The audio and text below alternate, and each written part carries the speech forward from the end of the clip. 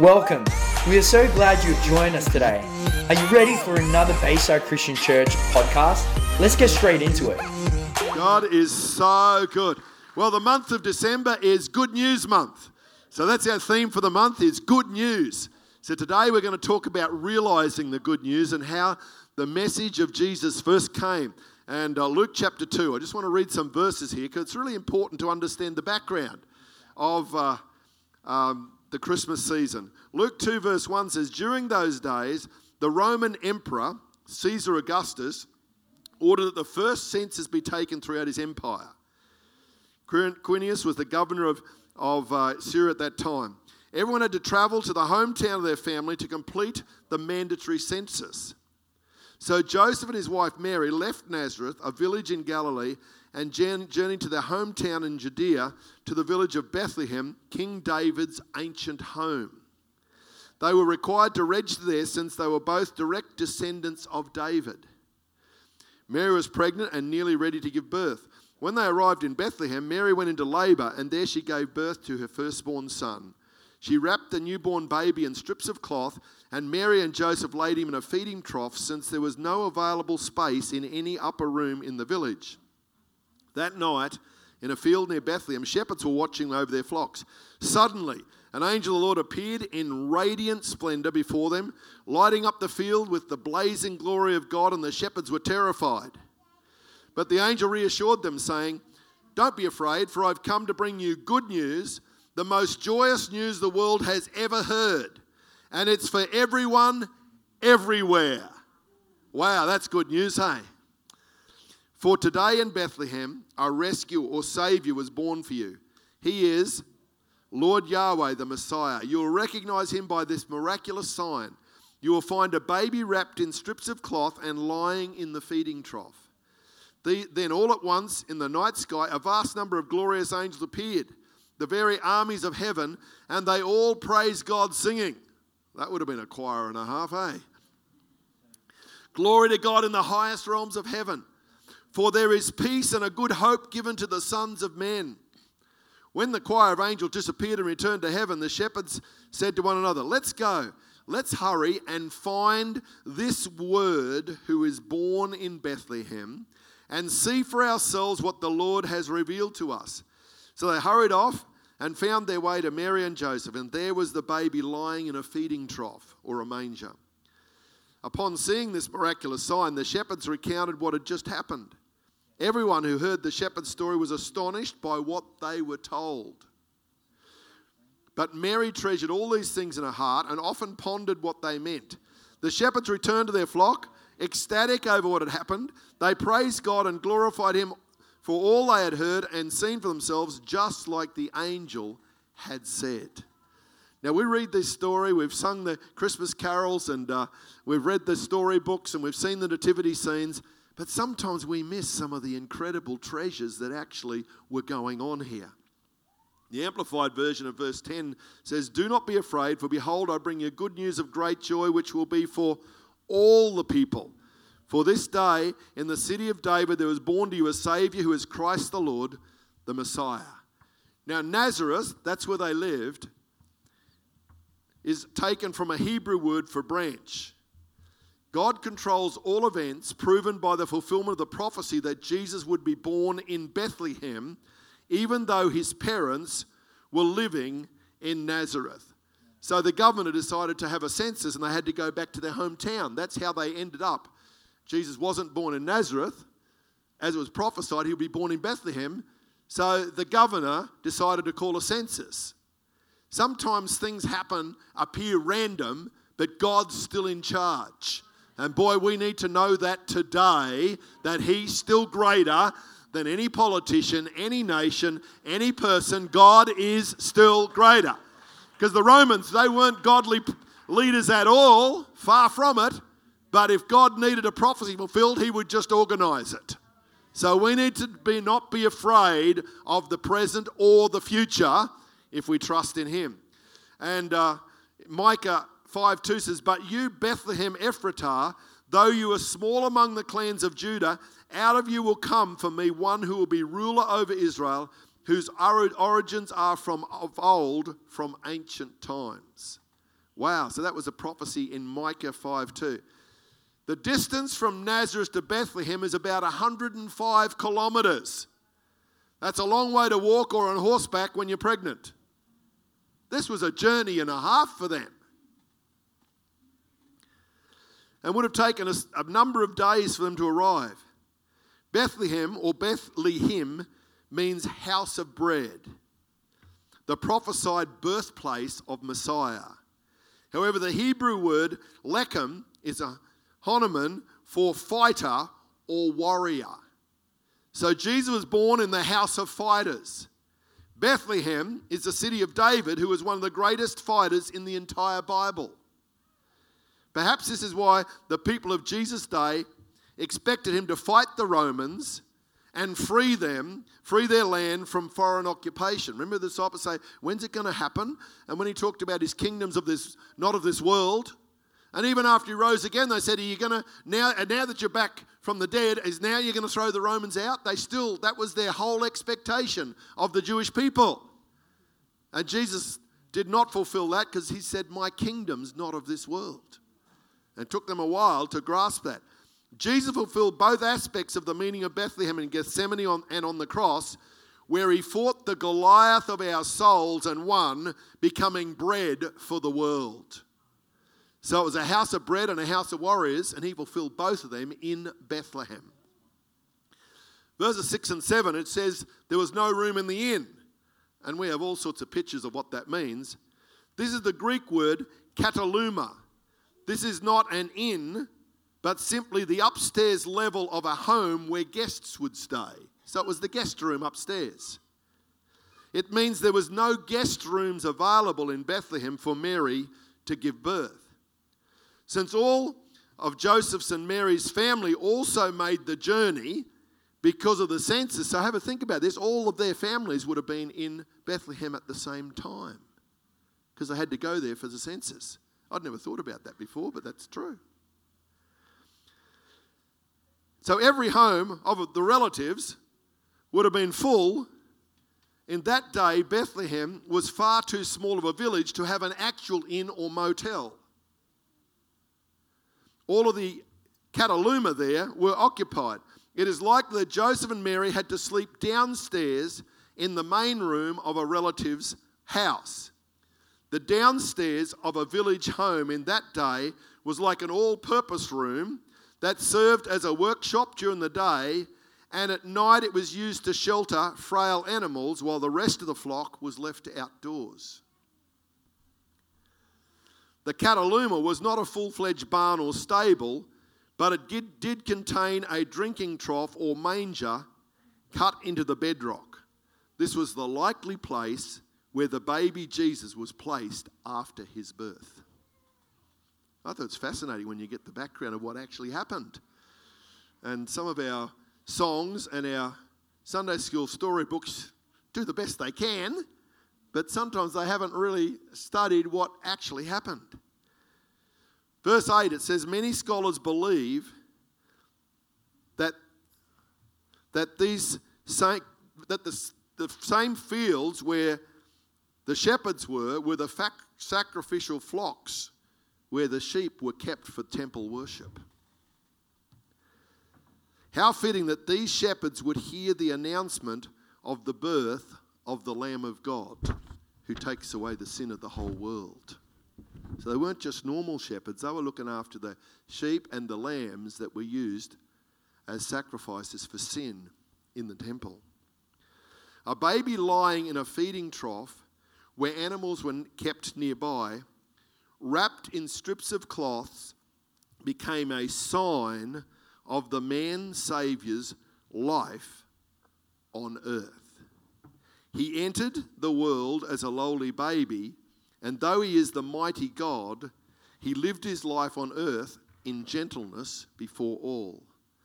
The shepherds that night were possibly near Bethlehem at Migdal Elder, the watchtower of the flock. This would fulfill both the prophecies of Micah chapter 5 verse 2 and Micah 4 verse 8, which say, to you he will come, your dominion or kingdom from old will arrive. It was at the lower floor of the watchtower, Migdal Eder, that the birthing of the Passover lambs would take place. Selected ewes that were about to give birth would be brought there. After the birth of the lambs, the priestly shepherds would wrap the lambs in cloth and lay them in a manger lined with soft hay to prevent them from hurting themselves, for Passover lambs must be unblemished with no bruise or broken bone. The miracle sign for those priestly shepherds would be a baby boy lying where the Passover lambs should be, in a manger, wrapped in strips of cloth. It was at the cradle of Jesus Christ that the kingdom from ancient times arrived on earth. Wow, when I read that, I thought, now it makes sense. Because it says, the shepherds, the angel said to the shepherds, this will be a miracle sign for you. So when they went and saw Jesus wrapped in a cloth in the place where the Passover lambs were placed, they got so excited, and that's why they ran through the streets telling everyone the Messiah's been born. They knew it wasn't just a baby in any random manger.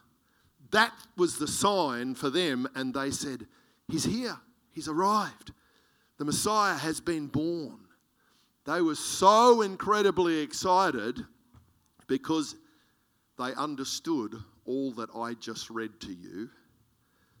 And I'd never understood this until recently. I've been a Christian for 48 years. My spiritual birthday was a few days ago. And I thought, wow, I've never understood that before. Now it makes sense. And I want to encourage you, God's in control. And if he could organise for him to have to move from Nazareth to Bethlehem, and organise that also the shepherds, the priestly shepherds were probably the only ones who understood what this meant. And that's why they got so excited. The miraculous sign that Jesus, the Saviour of the world, had come. The shepherds realised the good news. Today I want to talk about realising the good news. The shepherds knew. Mary and Joseph knew the good news because the angel had come to Mary and said, you're going to have baby Jesus, the Saviour of the world. A while later, the wise men came with their gifts, gold, frankincense, and myrrh. So some people realised and recognised from day one who Jesus was, but lots of people didn't, and there's still many people don't today. But we who know who he is, we need to be like those shepherds saying, hey, this is true. Let's shout it. Let's declare it. Let's live it. Because Jesus has come to be the Lamb of God to take away the sins of the whole world. This is good news for everyone, everywhere. Hallelujah. That's what we need to live with that. Don't be ashamed to sing these carols. Don't be ashamed to speak the good news, because it is great news for everyone, everywhere. These wise men that came, I read recently, they came from the east, and some Bible scholars that have dug in and looked at the history of it, do you know where these wise men came from? They believe they were descendants of Daniel and the enchanters from the book of Daniel, who knew the times and seasons, and so they believed that it was passed down, the spiritual intelligence and anointing that was on Daniel to read dreams and understand the future. They believed these wise men came generations before from that deposit of the Holy Spirit. When you start to look at the Bible, it all makes incredible sense when you understand a little bit more of the background and history. I thought, Lord, you are incredible. You're amazing. Another thing is, God's always on time. We often think he's late. God, I've been praying about this for 6 months. Why haven't you broken through yet? God, I've been believing for 5 years. It still hasn't happened. God is always on time. The Bible says that the Jews would be taken to Egypt. It said they would be there for 430 years. If you read the story of the Exodus, they left Egypt to the very day of 430 years. And sometimes we get upset saying, God, you've forgotten me and you're too late. No. Galatians 4 and 5 says, but when the time of fulfillment had come, God sent his Son, born of a woman, born under the law, yet all of this was so that he would redeem and set free those held hostage to the law, so that we would receive our freedom and a full legal adoption as his children. And just leave that up there for a moment. Every child has a mother, but for Jesus to be born of a woman meant there was no human father, no male counterpart. Because the baby, Jesus, was conceived by the Holy Spirit supernaturally, and she gave a virgin birth. I just love the word because it all ties together when we see it. Jesus, the Father, is the Father of eternity. No other child has had a virgin birth, born of a woman, except Jesus. All the rest of us are born from a father and a mother. The Amplified says, but when in God's plan the proper time had fully come. And for those that have studied history, Bible history, the Romans took over, who were cruel dictators, but what they did, they brought relative peace over the whole Middle East. They set up roads and languages and systems so that when Jesus was born, the message could spread all over the known world. Before that, countries didn't connect very well. There was no means of getting the message out. So God allowed what we would see as something that was not good to prepare the way for Jesus to be born. We need to think about that in the light of the craziness that's happening in our world, that God always has greater plans. The devil has schemes to destroy, but God has plans to bless. And if you trust in God, God's plans will always overcome the devil's schemes. We've just got to be confident about that, even in our present crazy world we live in.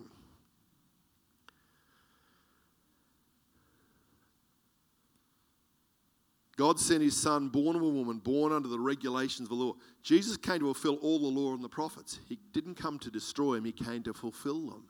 That's why you see the Passover lamb and all these other parts that fulfilled all the Old Testament preparation, getting people ready for the coming of Jesus. But a lot of people missed it. Anyone's been watching the Chosen series, the poor old Pharisees and religious leaders, they just missed it by a country 100 kilometres, they just couldn't see it. And even the disciples, they were with Jesus for 3.5 years, and at the end they still only had half the message. Are you going to overthrow the Romans now? They thought he was going to set up the kingdom of David and have blessing and prosperity. But God says, no, there's a greater plan here than what you see with your natural eyes. But I believe the Holy Spirit will always reveal to the prophets. He will reveal to the people of light so that we're never caught out. And some people get concerned about, when's Jesus going to come? Are we going to know all the signs? There's verses in 1 Thessalonians says, we are not as people of the dark, we are people of the light, and if you are in the light, he will show you what's coming next. So it's on a need-to-know basis that the Spirit of God will show us what our part individually and corporately as the body of Christ is in this crazy time we're in. I live with that quiet but very strong confidence in my heart, and then he shows us what our part is to walk through this season, this journey. So Jesus, he was revealed as the Messiah, the Saviour of the world, to many people. What about when he was revealed to the Samaritan woman at the well? Wow. She was one of the first ones that Jesus declared that wasn't a Jew, wasn't one of his inner circle, that he was the Messiah. I'll give you living water that you'll never thirst again. And then he shared with her and he said, I am the Messiah. She got so excited, she took that news, ran back to her hometown, told everyone, and the indication is that the whole town came out to hear Jesus. He then went back to that town, it says, for several days, and many people came to follow Jesus as the Messiah. Because one person had the revelation from Jesus. She realized and recognized who he was. And last Sunday I was sharing about the blind man in John chapter 9. And Jesus revealed to him that he was the Messiah and the Saviour. In Peter, Matthew in 16, Jesus said to them, who did people say I am? And they said, John the Baptist, a prophet, a great teacher. But then Jesus said, who do you say that I am? It gets a bit challenging when Jesus starts saying, well, who do you? Yeah, it's nice to talk about what Bible scholars and pastors and preachers and what everyone else says. But who do you say I am? That's when it gets a little bit personal, when Jesus says, am I your Lord and Saviour? Do you trust in me with all your heart? Jesus has a way of just getting to the heart. And he loves us, and he gets to the heart. And so we see many millions of people have realised that Jesus is the Saviour of the world. But many people still see Jesus as a religious prophet, a great teacher, a revolutionary leader, a historical figure, or romantically a baby in a manger. But they don't see him as their Saviour and Lord. And as we come into this Christmas season, I want us to share the good news. I want us to know it ourselves with fresh revelation and understanding that he is our Saviour. Who do you see that Jesus is? Is he your Saviour, your Lord, your King, your friend? John 3:16 in the Passion says, for here is the way God loved the world. He gave his only unique Son as a gift. So now everyone who believes in him will never perish, but experience everlasting life. God did not send his Son into the world to condemn the world and judge it, but to be the Saviour and rescue it. So many people feel condemned and judged by God. Jesus said, that's not what I came to do. Most of that comes from ourselves, from other people, or from the lies from the pit of hell. Jesus said, I didn't come to judge and condemn. I come to save and rescue. And that's the good news we need to be sharing. As Peter was sharing, it's about what God's for, not what he's against. Because if you get the for right, the against stuff gets dealt with. And yes, we need to repent and we need to walk away from our old life. But it's only as we understand the revelation of love and power of the gospel that we can do that. And that's the grace of our Lord Jesus Christ. Worship team, come on up. Isaiah 9:6 and 7 says, for to us a child is born, to us a son is given, and the government will be upon his shoulders, and he will be called Wonderful, Counselor, Mighty God, Everlasting Father, Prince of Peace. Of the greatness of his government and peace there will be no end. Wow, no end. So the plans of God will always overcome the schemes of the devil. Personally, corporately, nations, and the world. And that's what we learn through Jesus. Matthew 4:23, it says, Jesus went throughout Galilee, teaching in their synagogues, proclaiming the good news of the kingdom, and healing every disease and sickness among the people. The good news is when Jesus is allowed to function and flow, and we by faith connect and trust him, anything's possible. Healing, forgiveness, breakthrough, transformation, hope in the midst of darkness, light and transformation. And today, no matter where you are, I want to say Jesus is come to be the Saviour of the world. He has come. We see that throughout the scriptures. And we need to realize, recognize it, and live in the blessing and power of it. Let's stand in his presence today. I'll finish with a verse I started. Luke 2:10 says, but the angel said to them, do not be afraid. I bring you good news that will cause great joy for all the people. Today, in the town of David, a Saviour has been born to you. He is the Messiah, the Lord. Who do you say that I am? Thank you for joining us. The Bayside Christian Church community aims to transform our city and beyond with the life and power of Jesus Christ. If you want to know more or just keep in touch, check us out at www.baysidechristianchurch.com.au or follow us on our social media sites at Bayside Christian Church.